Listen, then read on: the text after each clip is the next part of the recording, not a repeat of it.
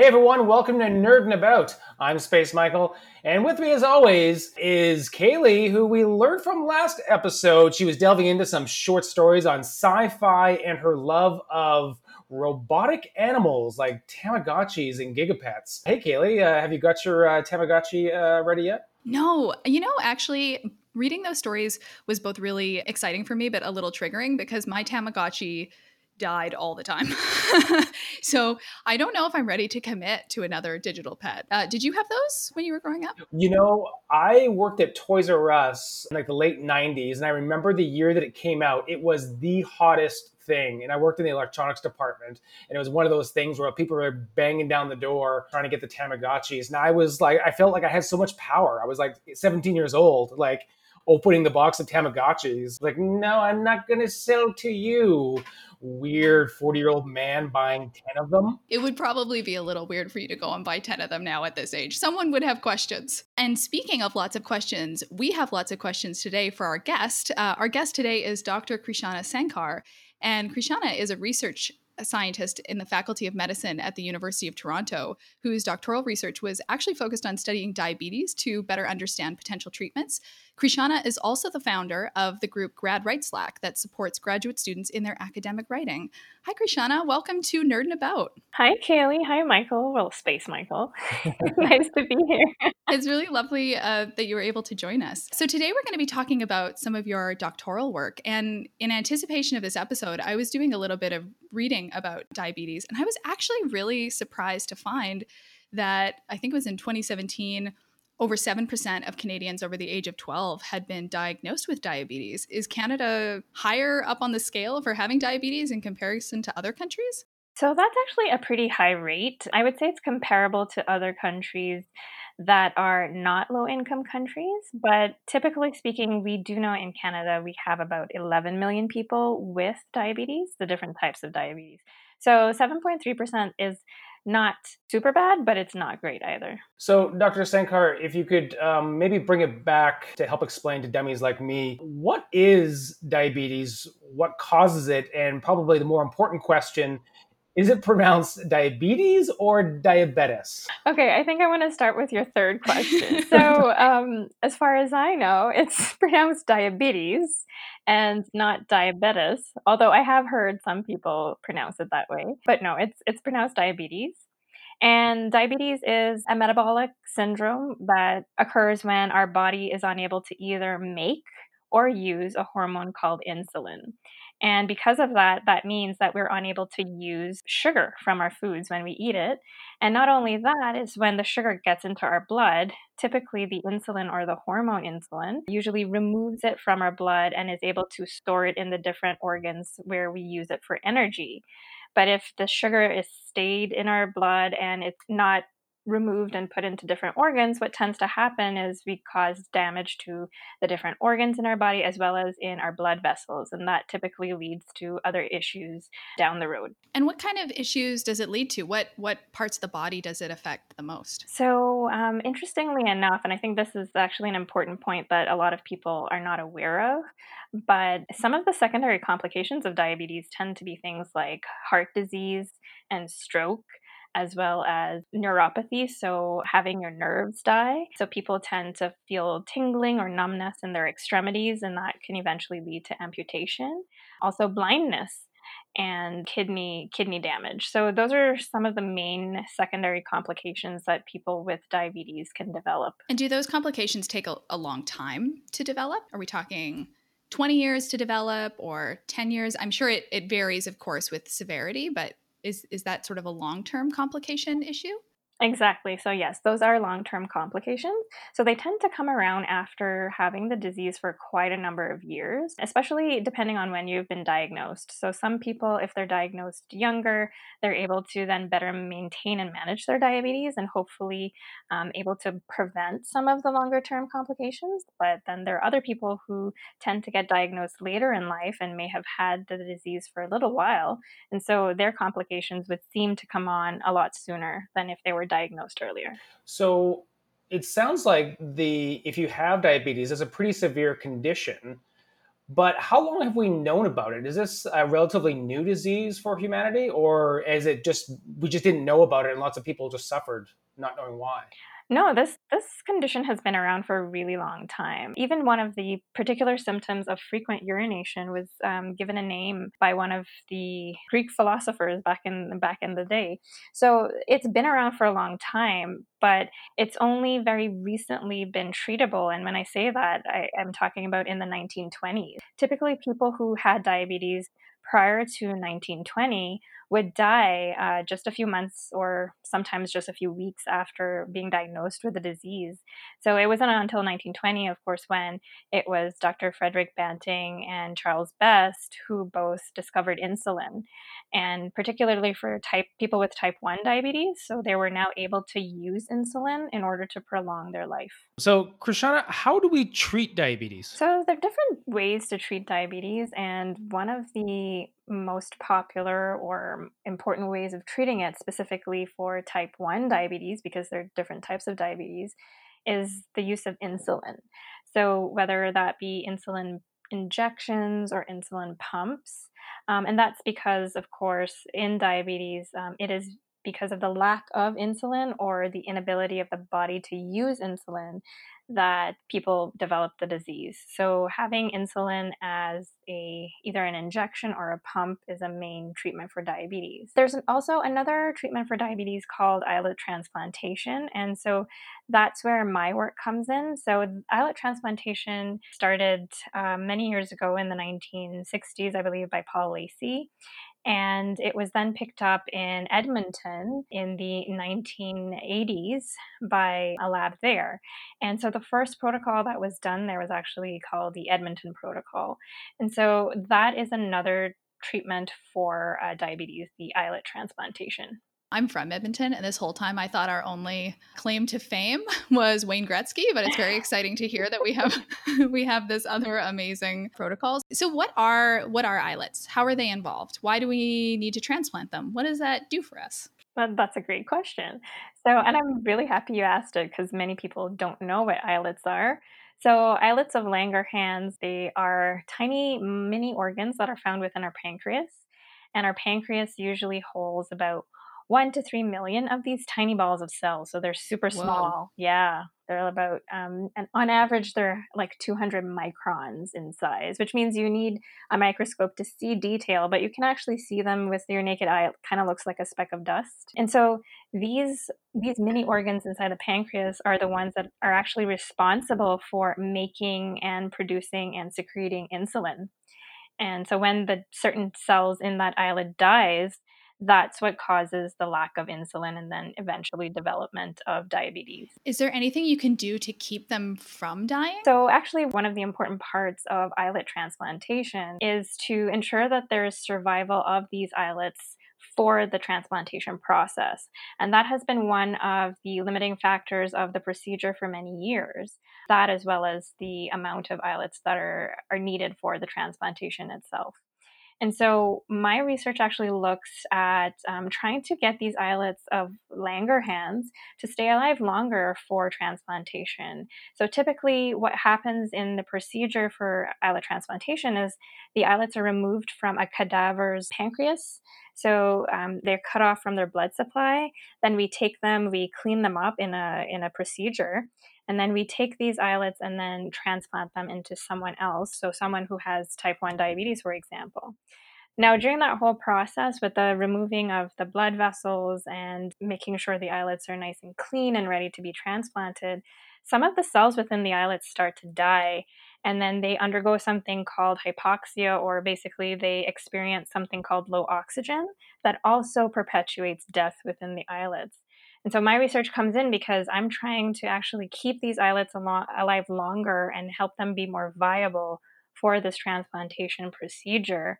And I use different methods and techniques for that, where I combine biology and engineering to sort of mimic a flow within these islets. So typically when the islets are in our bodies, they receive blood flow. And the blood flow itself is a signal for survival, but they also get nutrients and they're also able to remove waste. And so that's what I mimic on the bench top, or in vitro is what we call it, once it's outside of the body. So you're essentially trying to mimic as if it was still in a live person. Exactly. So this would be, like, let's say you have indicated that you're an organ donor. This might be something that would happen with those organs? Exactly. So if someone's an organ donor, what would happen is if someone requires an islet transplantation, then the organ donor's pancreas gets removed. And then it undergoes a procedure where we remove those islets from the pancreas. Like I mentioned before, we clean them up. And then they're actually shipped out to the person that requires the islets for transplantation. And then usually that's done as quickly as possible, of course, but then also at the same time, we want to make sure that the cells that the other person or the recipient is receiving are ready and compatible for their body, and they don't react adversely to these new cells. And you mentioned that you want to, of course, do this as quickly as possible. What's the kind of the time frame that you would have from removal from one person to getting it to the person who needs them? So typically, the whole process might take just a couple of days, perhaps 1 to 3 days, and that's because it depends on how soon and how severe the whole procedure is with the person requiring the islets, but then also to ensure, once again, that the islets are safe to be used for transplantation. And to use that, we typically need to keep it and evaluate the islets, make sure that they're alive and they're properly functioning before we actually transplant it into someone else. So that's actually a question that I had that you just led really nicely into, is how do you determine if these are still living versus not living? Do you have to actually watch them go through these biological processes, or is there a way to tag them so that you can observe them more easily? So for these islets, there are a few different tests that you can do to figure out if they're still viable. And so one of the main tests is to ensure that they're still secreting insulin, because that's the main function of the islet that we want when we transplant them. And so it's essentially to stimulate them with sugar or glucose and at different levels, and to then measure the amount of insulin they're secreting and to determine, are they secreting enough insulin, and are they secreting the insulin at the right times, because all of that is important. So that is one measure of the function of the islet, but then also you want to make sure that the islets are still viable. So there are also tests to make sure that the cells are still living versus if the cells are dead. So some of those, for example, are either called caspase-3, so that's a protein you would tag the islets for, or something else called tunnel staining, which is cool as well because it pretty much tags DNA that are cut off. So if it fluoresces for the color, then you know that the islets are dead. So you were talking about, this process of having the cells. It's really important that we understand if we can keep them alive longer so that they're more viable for transplantation. And you go through these steps of, okay, so giving them these nutrients, how long can they survive? What have you found? How helpful is this? Have you been able to keep them in the lab alive longer? Yeah, so actually, my results were quite exciting. So typically, when you remove the islets from the blood supply, especially the blood vessels, they start to die quite quickly. And after 24 hours, you see about 50% less blood vessels than when you first took them out of the body. And then they start to, of course, they continue dying over time. And by day 4, you have no blood vessels in the islet. So with my treatments, when I've combined it with a bioengineering method called a microfluidic device, which is essentially a tiny device that's the size of a toonie. And imagine putting like tiny, tiny cells within a device that's the size of a toonie, and then stimulating them with some flow and some media. I've managed to keep those blood vessels around for a longer period of time than if they were typically just sitting in a dish. So that's classically how they're treated. They're classically just put in a dish with this media without any flow. But when I put it under the conditions of my experiment with flow and the media, we actually see them sticking around for a longer period of time. That's very cool. So we could imagine a future in which someone is extracting these cells from one person and then putting them in a Dr. Sankar medium with flow and sending them off to the next person for implantation. That would be amazing.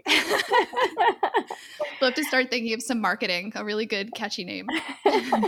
Yeah, yeah. So you founded something called the hashtag 150-minute campaign. Could you tell us a little bit about that? Sure. So the 150-minute campaign came about because of my love for exercise and then combining my passions in general. So, exercise and science, and my science happens to be in diabetes research. And so, when trying to figure out how to do that, I actually came across for the American Heart Association, and which is also now adopted by the Diabetes Canada organization, is that there was research to show that 150 minutes of moderate to vigorous exercise per week helps to keep us healthy. And so I thought this would be a great way to get people active and get them involved, as well as to sort of teach people a bit about diabetes that they may not know and help to dispel some of the myths around it. So in 2017, in the month of November, which happens to be Diabetes Awareness Month globally, I decided to launch this campaign. And so I did so on Instagram, and I told people to snap a picture or a video of them being active and then hashtag 150 minutes. And so it took off and it was quite fun. And during that time, what I would do is I would set up different quizzes on Instagram or on social media about diabetes and asking people questions about dispelling myths around diabetes. And then I would go on to explain what the answers are. So, yeah, it all came about because of my love for exercise and combining that with my research. So if you were to take us through some of those most common myths, what would some of them be? So, some of them would be people thinking that only eating too much sugar causes diabetes. So that one is a big myth, and that's because diabetes is so complex and complicated that it's not just about the amount of sugar that we intake. And for example, type 2 diabetes is actually has a huge link to genetics. So if you have a father, for example, so you tends to be in males over the age of 40, and having a certain BMI, then they tend to have a higher risk for diabetes. And if you have people in your family with diabetes, then you also have a higher risk of getting diabetes. So there's a large genetic component to this, as well as, of course, environment and nurture versus nature, your exercising and your lifestyle and the food that you eat. And just not sugar, but also bad fats as well. So those all contribute to getting diabetes. All right, let's get to some nerd herd questions. Why is the sky blue? What's at the center of a black hole? When we evolve? Does anyone have free will? Why is light carbon-based? What's the fastest thing on Earth? Why do we keep pets? It's time for listener questions. We have a question from Janica who asks whether or not type 1 diabetics can be vegetarian. Oh, that's an interesting question. So I actually do know a few people who have type 1 diabetes and they are vegetarian. And they live quite healthy lives. But of course, regardless of whatever type of diet someone wants to have, especially if they have a chronic disease, it's always important to get input and feedback from your physician. So that would be one thing I would just want people to take away. But yes, I do know people with type 1 diabetes who are vegetarian. And also, just to follow up on another dumb question, what is the difference between the different types of diabetes? So a type 1 diabetic and a type 2 and type 3 maybe? Yeah, so that's not a dumb question at all. It's a really good question. So there are actually more than 3 types of diabetes, but typically we tend to speak about the 3 main types of diabetes because the others are more newly formed. But the 3 main types, well, so for type 1, type 2, and type 3, and type 1 is an autoimmune disease, which means that it's a disease where your body is actually attacking its own cells. So your body creates it creates and mounts an immune response to those islets of Langerhans. So the cells in there, and it actually attacks and kills those cells that make the insulin. So they're no longer around, and then you get type 1 diabetes. So it means your body can't make insulin. With type 2 diabetes, however, your body can make insulin, but the problem is your body is resistant to the insulin it makes. So therefore, it has no effect on the sugar that gets into your body. So that's the main difference between those two. And the third type is typically gestational diabetes, which some women get when they're pregnant. And it's usually temporary, but of course, if it's not properly managed and maintained, then it can become permanent even after birth. So we have another question that's sort of around nutrition and diabetes. And Kim was wondering how diabetes affects digestion and absorption of nutrients. That's a really good question. So, diabetes, like I mentioned before, can affect many different parts of the body. And so, it also particularly affects our nervous system. And so, typically, we normally hear about it affecting the nerves in our limbs and eventually causing amputation if it's not properly managed. But when it comes to digestion, there's a main nerve called the vagus nerve, and that usually controls how our stomach will empty food into our small intestines. And so people who have diabetes, in those people, their vagus nerve may actually be damaged. And for that reason, they usually have issues of their food emptying from their stomach into their small intestines. And then that tends to create other problems within their body and their digestion.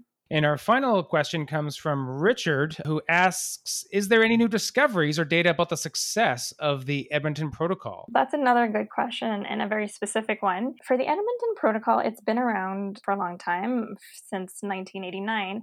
But if we think about it, it's not that long when we're talking about health and science and discovery.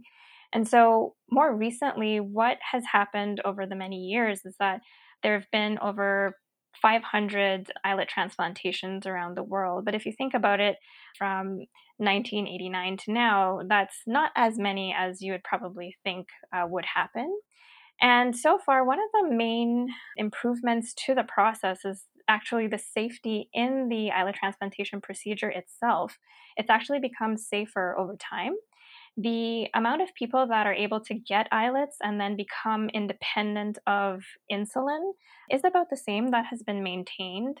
And then when we look at the number of islet transplantations that have been occurring over time, it's actually decreased over the years. And I'm not entirely sure why. There are several reasons why islet transplantation can be limiting. And one reason is the fact that the organs, there's a shortage of organs. So that may be one. And also, two, it may be a procedure that is very difficult to replicate in other parts of the world. So some of the biggest successes has been in Edmonton, so Alberta, Edmonton. And so beyond that, we've seen a decline in the amount of the procedures that have been done around the world. That's really interesting that the Edmonton Protocol happened in 1989, which was just after Wayne Gretzky got traded. All right, should we do a segment? Bring it on. What you nerding about? What you nerding about?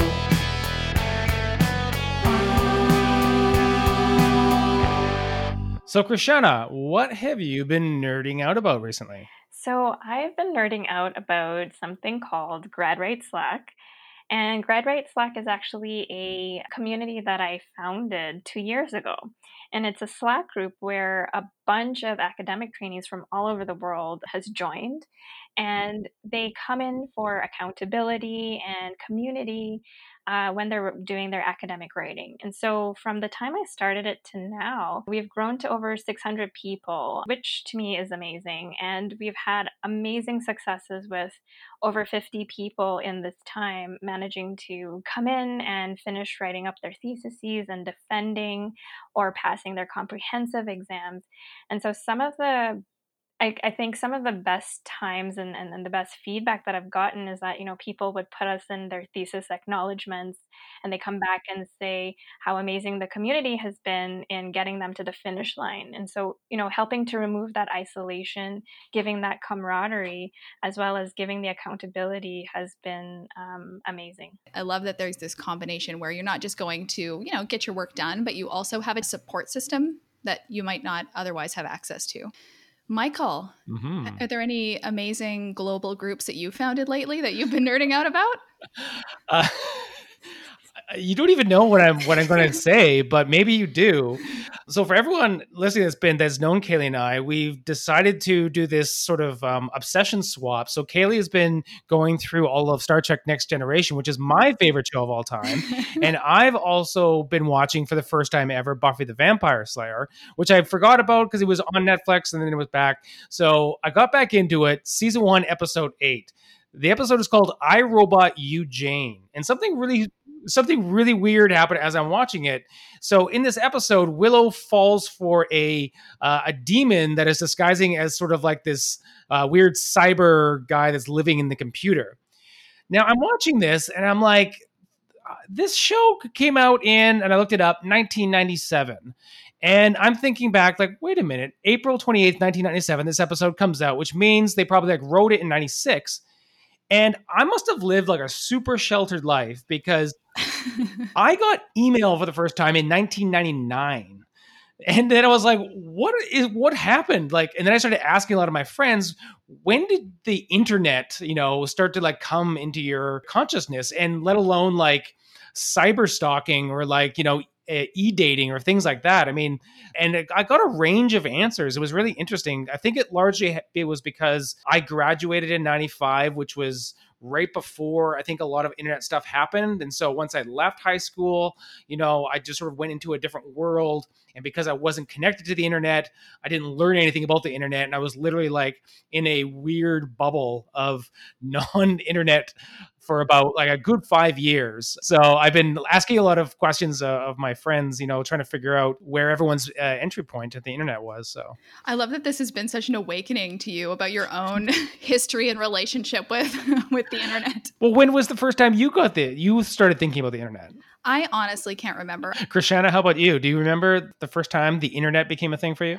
I was actually just trying to think about that as you were talking about it. I think maybe 1998. I can't quite put my finger on it. I think maybe then. So Buffy the Vampire Slayer was ahead of its time then, I guess. It was ahead of its time in so many things, but apparently also in access to the internet.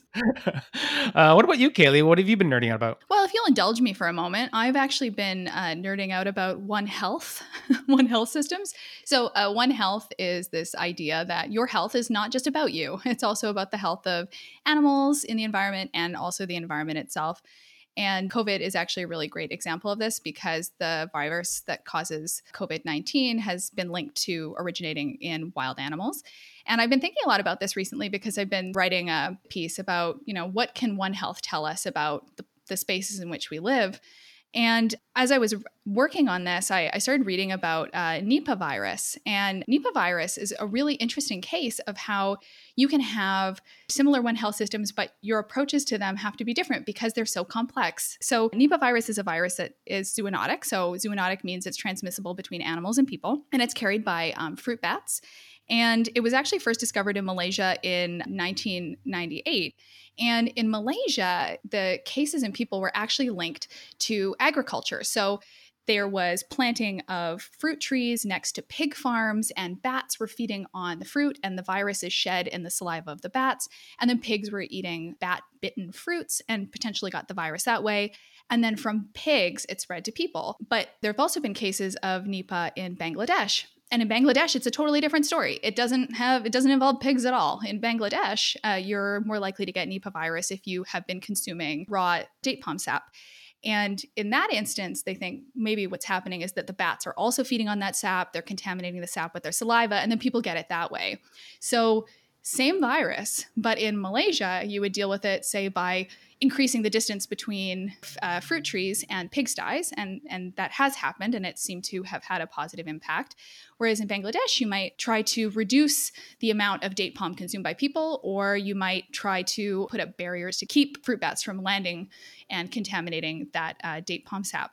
And so in anticipation of this episode, I've been thinking a lot about how health systems are so complex and how you have to understand all the pieces around them in order to make informed decisions. And I think that that's sort of similar to diabetes. It's not just, can I just not drink sugary drinks and not get diabetes? There's actually so many factors that you have to consider. And so that's actually what I've been nerding out about. Wow, that's so interesting. Well, that brings us to the end of another episode. Dr. Krishana Sankar, thank you so much for joining us. If people want to learn more about you and your work, where can they go? Yeah, thank you so much for having me. This was such fun. You can find me on Twitter. I'm at Krishana Sankar. That's my handle. I'm also on Instagram at beyond.the.ivory.tower. And so on my Twitter, I also have my website there. So once you find me on Twitter, you can find my website as well. And you can hear more from Nerdin' About or more about us at Nerd Night YVR on Twitter, Instagram, and Facebook. And until next time, in the immortal words of Hal Johnson and Joanne McLeod, keep fit and have fun.